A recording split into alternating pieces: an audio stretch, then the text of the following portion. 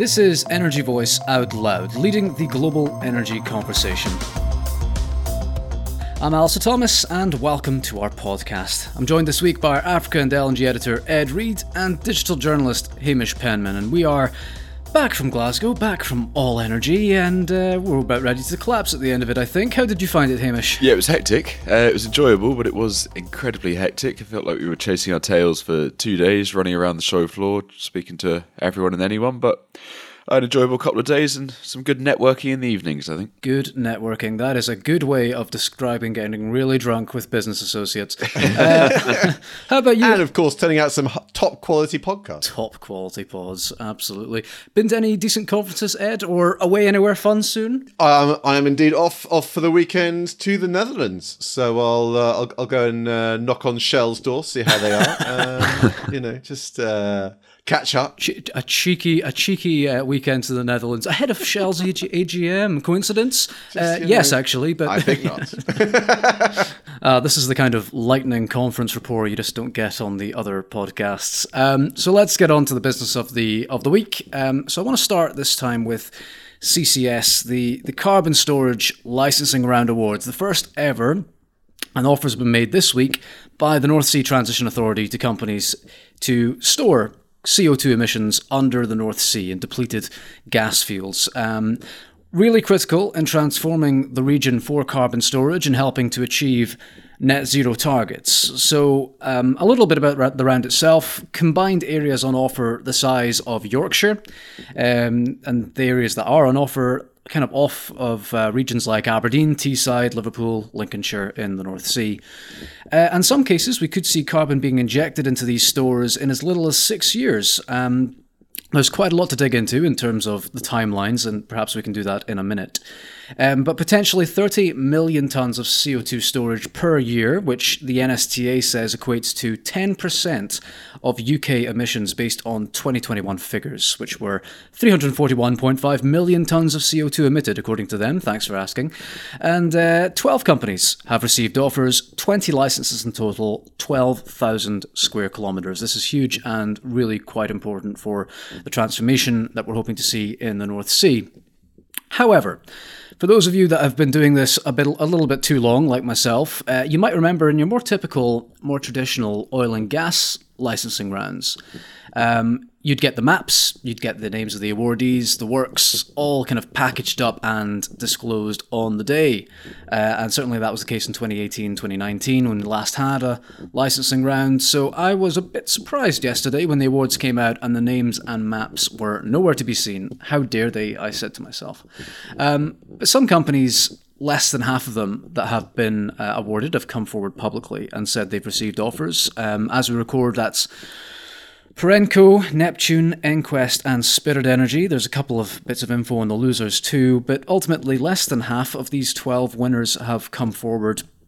And we would expect the full list to be published in the coming weeks as offers are accepted. There are strong rumours as to some others, including majors, but unconfirmed as we record. So, at the risk of treading the very thin line between analysis and speculation, which this podcast tends to do quite often, if we're being honest, I wanted to establish why is it these awards haven't been announced. The NSTA will tell you commercial considerations and the fact that offers do not necessarily mean awards. And that's it in a nutshell. It's possible that companies will see these offers based on their bids and decide, well, thank you very much, but no thank you. And presumably some of these firms that are still kind of in the shadows, if you like, are reviewing what's on the table before they give an answer. So why oh why would they say no if they applied for space in the first place? There's a few reasons, it seems. First is consolidation. We've seen recently Shell exiting the Northern Endurance CCS scheme in Teesside to focus just on Acorn in Aberdeenshire as regards UK CCS. Meanwhile, there are greater incentives to carry out this kind of work tax-wise in the United States versus the UK. And I spoke to Stuart Hazeldine of the Scottish CCS group yesterday. He told me that the spread betting of these firms on CCS with plenty of options. That's effectively being refined now. It's quite possible that a company might have gotten offers for 3 areas. Maybe they only want to take 1 now in the UK, given that optionality. That's possibility 1. Door number 2, you've got the bidding itself, told off record by someone in the industry yesterday that you might have bid for a certain area, but there was a lot of competition in that area, let's say. So the NSTA decides to split that area up and makes an offer for a portion of what you bid for. So you're now having to share that space and resource, and you're considering that. Is it a different business proposition? And let's not forget our old friend, the windfall tax. The round opened to applications in June. The windfall tax was increased some months later in November. Bids were quite possibly made in the intervening period. And then the tax goes up, and companies may decide, well, actually, guys, I think this is a different ballgame now, so no thank you. And we have had companies like Harbour Energy, a big investor in CCS in the UK, warning pre-November that a hike in the windfall tax could undermine their investments in CCS in the UK. So that's it. When will we know the successful bids? In coming weeks, as the offers are accepted. I felt it was a bit of a damp squib yesterday. We wanted the winners, and what arrived was a general announcement, and we've been having to scramble to try to find out who's been winning these or getting offers in place. Quite a lot to digest there. I just want to talk a little bit about timings and that as well. But the thought that came to my mind yesterday about the disclosure stuff, if the NSTA isn't disclosing the CCS winners, what's going to happen for the upcoming oil and gas licensing round awards? Are they going to disclose those? They certainly have in the past. But if they don't, is that going to be... how are MPs, how are the climate lobby going to react to that if... said, we've offered these awards, but we're not disclosing who to, these oil companies. I think that's an interesting proposition. I don't know. I've not asked them this question, so maybe a bit unfair to bring it up.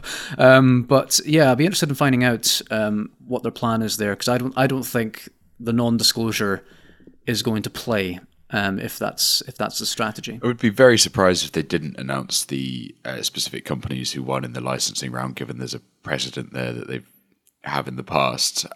It was quite odd that the winners of the CCS round weren't announced, and certainly I wasn't working up the results, but when the announcement came through, that was kind of the first thing I noticed, was the lack of detail. Scrolling to the bottom where you might think it was attached as a notes to editor or something, but there was just nothing to go on, which was odd. I suppose maybe not to let that take away from what is a big announcement and a big step on the road towards the UK's CCS future, but I don't think it...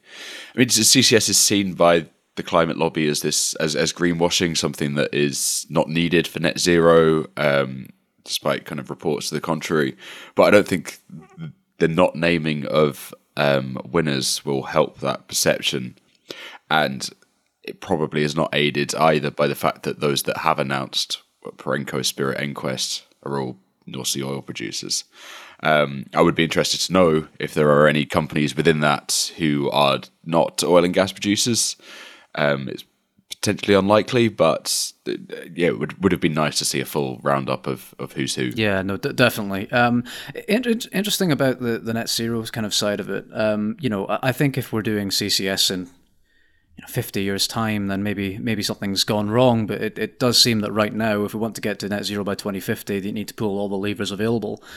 And they're talking about getting to these policy milestones, decarbonising electricity by 2035. And we're talking about carbon injection here for some of these projects within a decade or, within 6 years.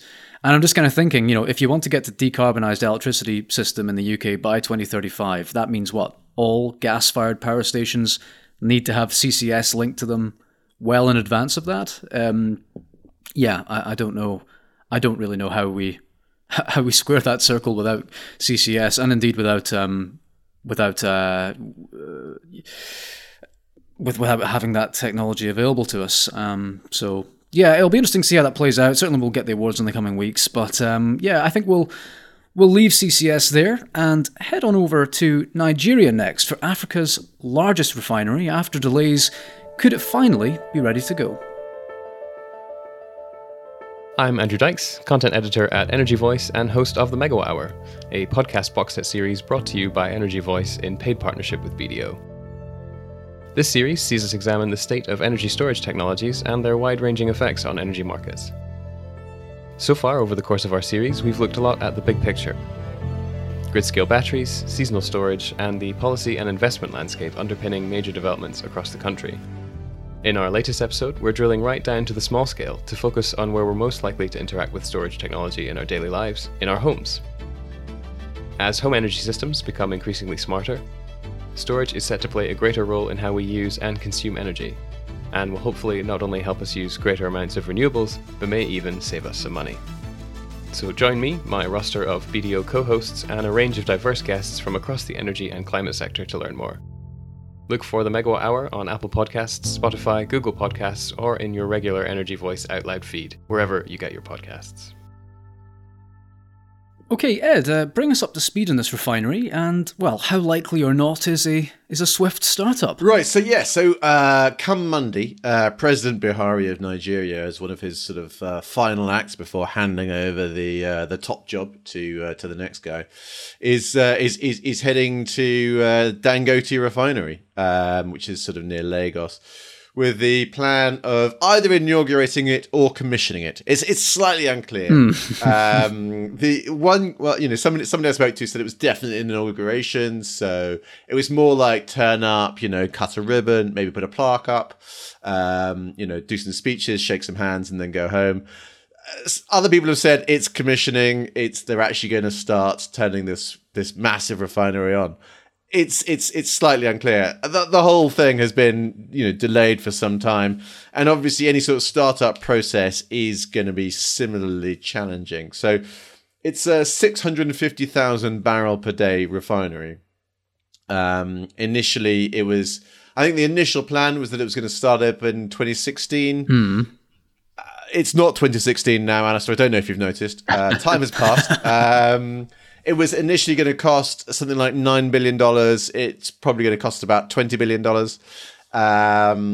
And once there's this, obviously there are kind of these questions around, the kind of commissioning process, right? Once you've been working on such a project for such a long time and, things involved in the refinery process are involved in, exposed to weather, will they still work as planned? So there's a big question mark. Is it turning on Monday? Which would be great.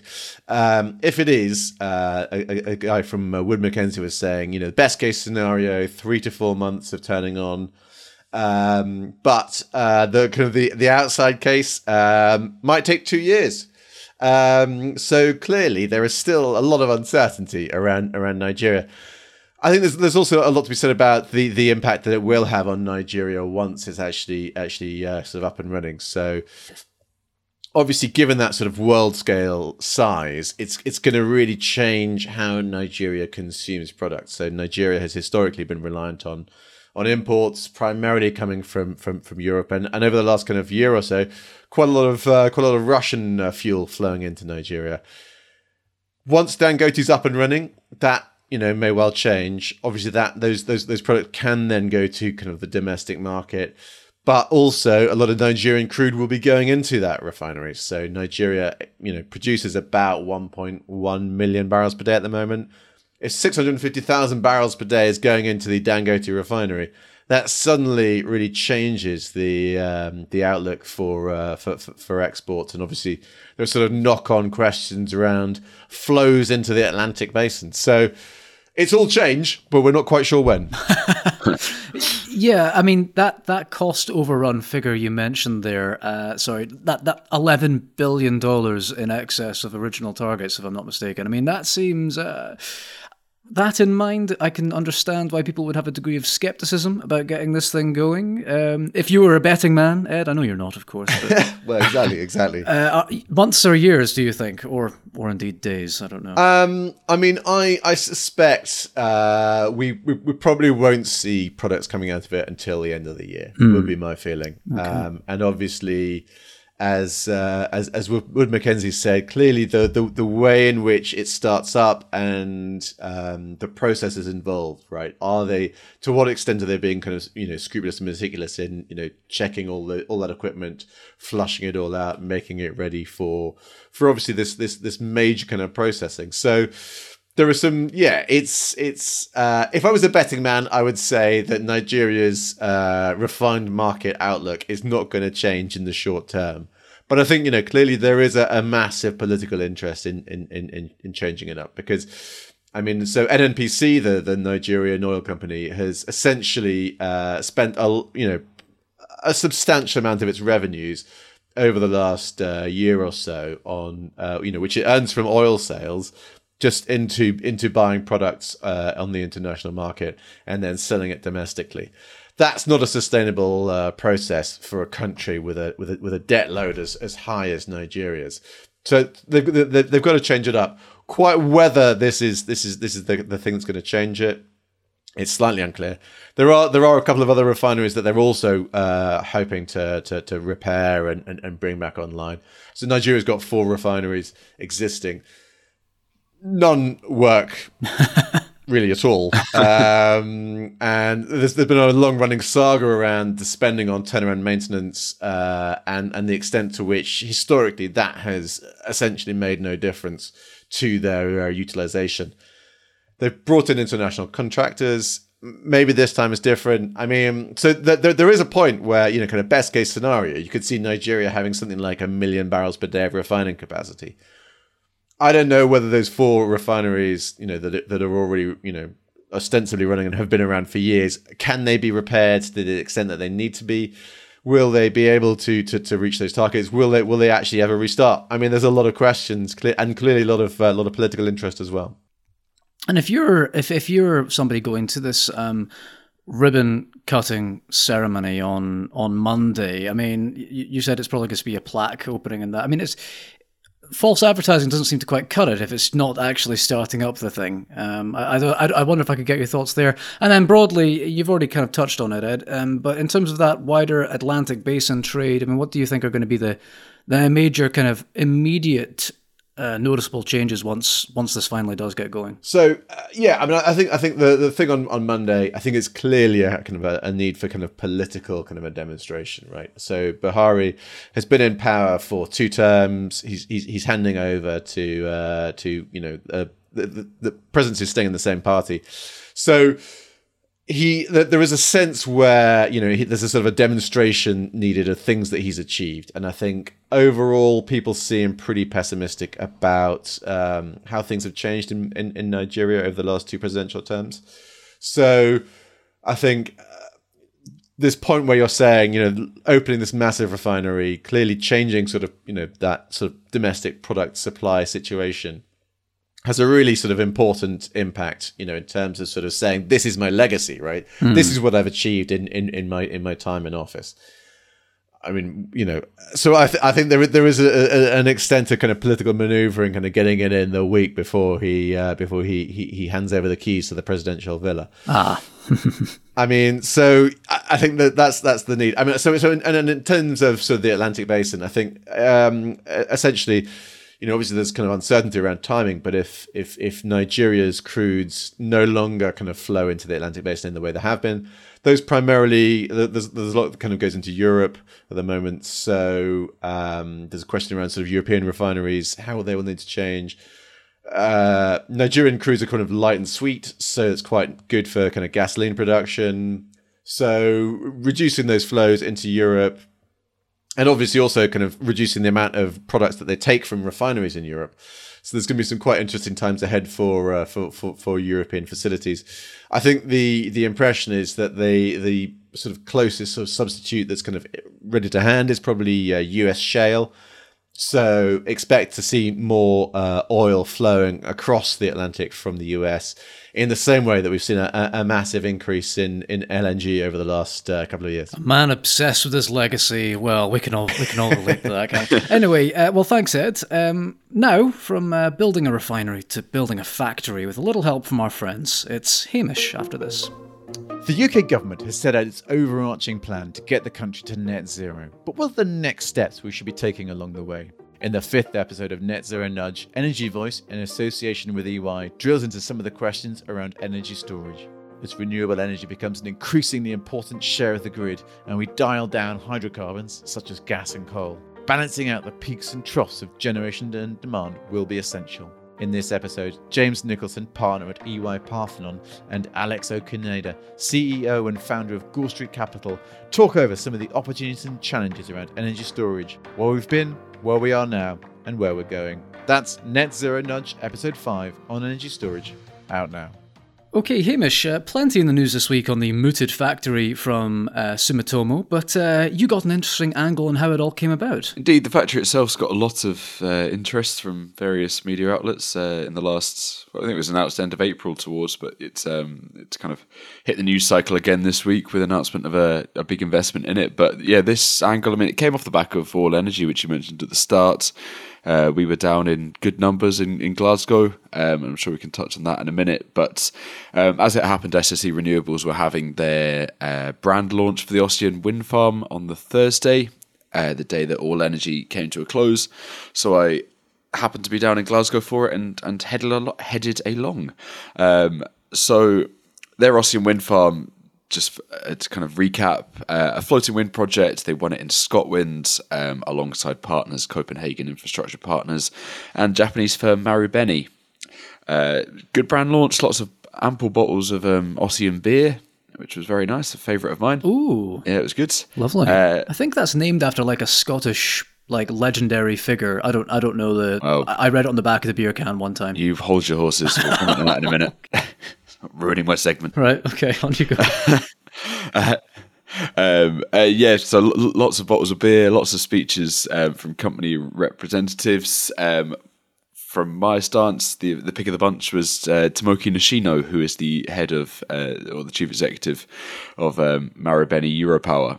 So he spoke about the links between Japan and Scotland, and he had with him what looked like a pretty ancient copy of the poems of Ossian, from which the wind farm takes its name. Like you said, the epic writings of kind of Scotland's answer to Beowulf, it seems. But yeah, he had this copy of the book that a member of a Marubeni, I think, had found in a bookshop in Tokyo, and he was using that to highlight the relationship between Scotland and Japan. So that was quite a nice symbol in and of itself. And he did speak really openly about what Marubeni wanted to do in Scotland to deliver this floating wind project. He delivered a kind of rallying cry for those in the room, of which there were supply chain companies, ports to help them to do so. And it was met with a lot of applause, obviously. So got the chance to sit down with Tomoki as well as Alan Hanna from Copenhagen Infrastructure Partners and Brian McFarlane from SSE Renewables just after their speeches.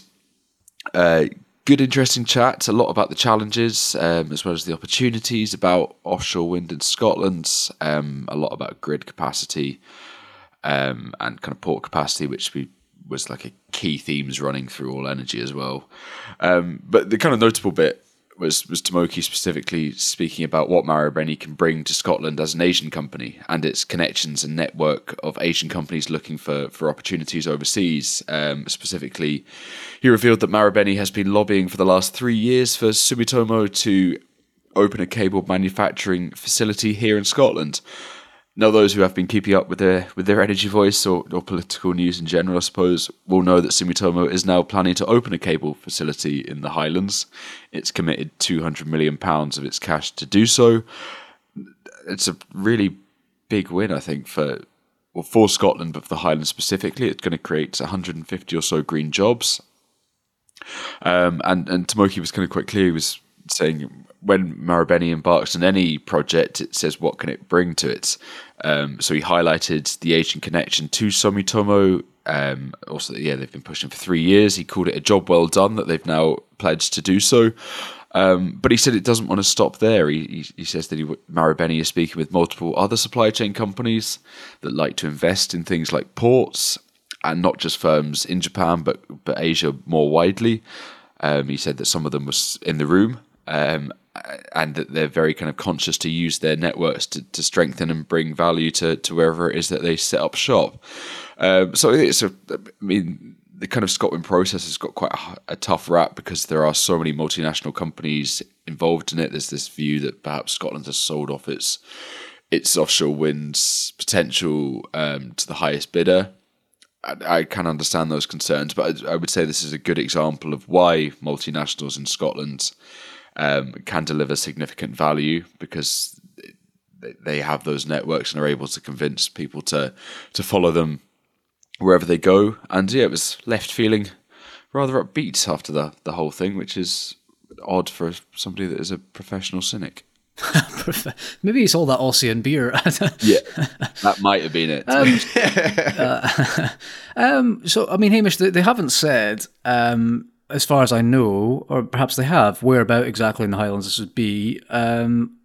Again, we're kind of getting into the area of speculation, but clearly there's a lot going on around NIG in that kind of space, and you might argue just across the water Ardeshir as well. Any thoughts or any information around that at this stage?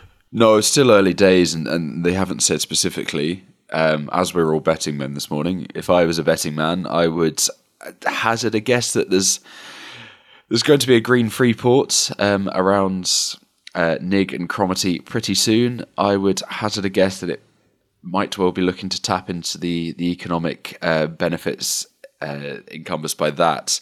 It would also make sense given that Nig and kind of Cromarty more widely has history as certainly a kind of assembly base for offshore wind. It's done Moray West and it's done Seagreen, and there's big plans there to expand it further, to kind of get manufacturing capacity there as well. So I would say that would probably be the best bet. But I mean, if it comes back in a couple of years and it's not there, I'll look very silly. I guess that one of the questions that we might raise is playing the devil's advocate to the overseas investment side. And I totally take your arguments about what Sumitomo can bring.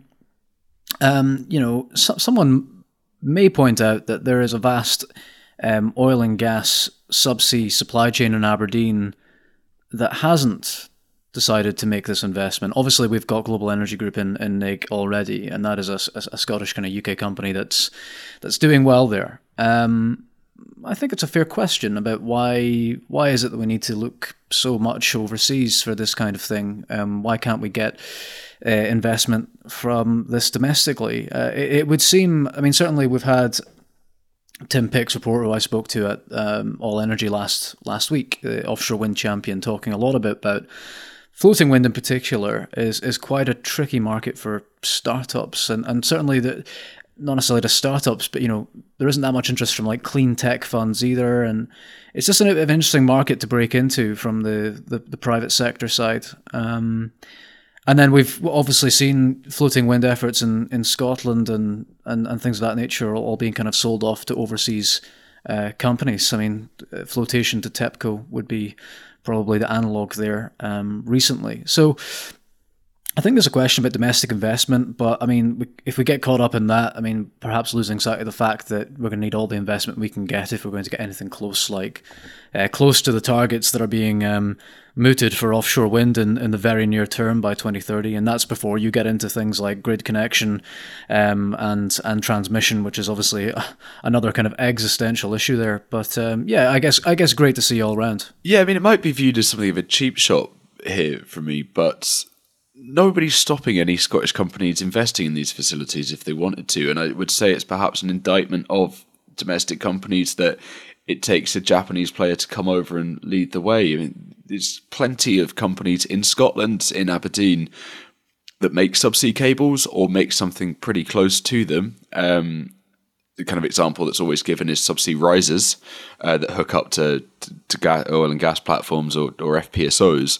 So it's not like the expertise isn't here. There just seems to be a lack of, or an unwillingness to be the first one to take the plunge, which I'm sure they've all done their business models, but it would seem bizarre to me that there is that reluctance to do so, given that these projects are locked in, given the scale of work that is going to come. I don't understand why there is not more willingness to try and do these projects. Maybe Sumitomo wouldn't have opened up or announced plans for these for this facility if there had been other domestic companies that had been ahead of them. I think maybe going back to a point that was raised at the offshore wind conference back in January is that a lot of companies are looking for standardization in offshore wind, so they don't want to be making these facilities if the technology then changes in 6 or 7 years' time, which I can understand. But I I just don't really understand why people are moving so slowly when there is so much work to do. And also, I don't think it potentially needs to either be a domestic company or a multinational company from overseas. The kind of maybe one of the other takeaways from All Energy is that the supply chain for offshore wind, given the demands that are going to be upon it in a decade, is nowhere near ready, and it's going to take concerted effort from all sides to get, if anyone is going to get close to hitting their offshore wind goals. So I think it's kind of a case of the more the better at this stage, rather than perhaps cherry picking which companies and projects are going to be best, because it's going to take a Herculean effort to get these turbines in the water. Yeah, well, indeed. It sounds like there's a follow-up somewhere in there, so let's see what we get. But okay, thanks, Hamish. And with that is it for this latest episode of Energy Voice Out Loud. I'm off to go to the Kincardine Wind... Did I tell you guys this? No, I told Ed, I didn't tell Hamish. I'm off to the Kincardine Wind Farm later today, so I'm getting my seasick tablets. That's what I'm off to before we have that. So anyway... A lovely day boating. Lovely day boating in the North Sea. Yeah.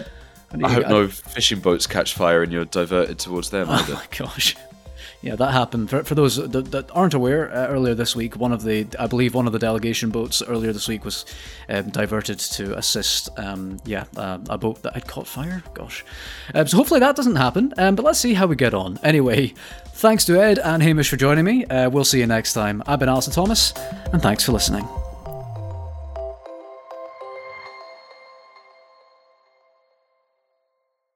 Out Loud is the podcast from Energy Voice, leading the global energy conversation. Bookmark and subscribe to energyvoice.com, sign up to our newsletter, and follow us on LinkedIn and Twitter for expert analysis and insight right across the energy sector. Subscribe to Out Loud on Apple Podcasts, Spotify, Google Podcasts, or wherever you get your podcasts, and please do encourage colleagues and friends to listen to Out Loud too. If you've enjoyed it, leaving a rating or review, especially on Apple Podcasts, helps others discover it too. Thank you.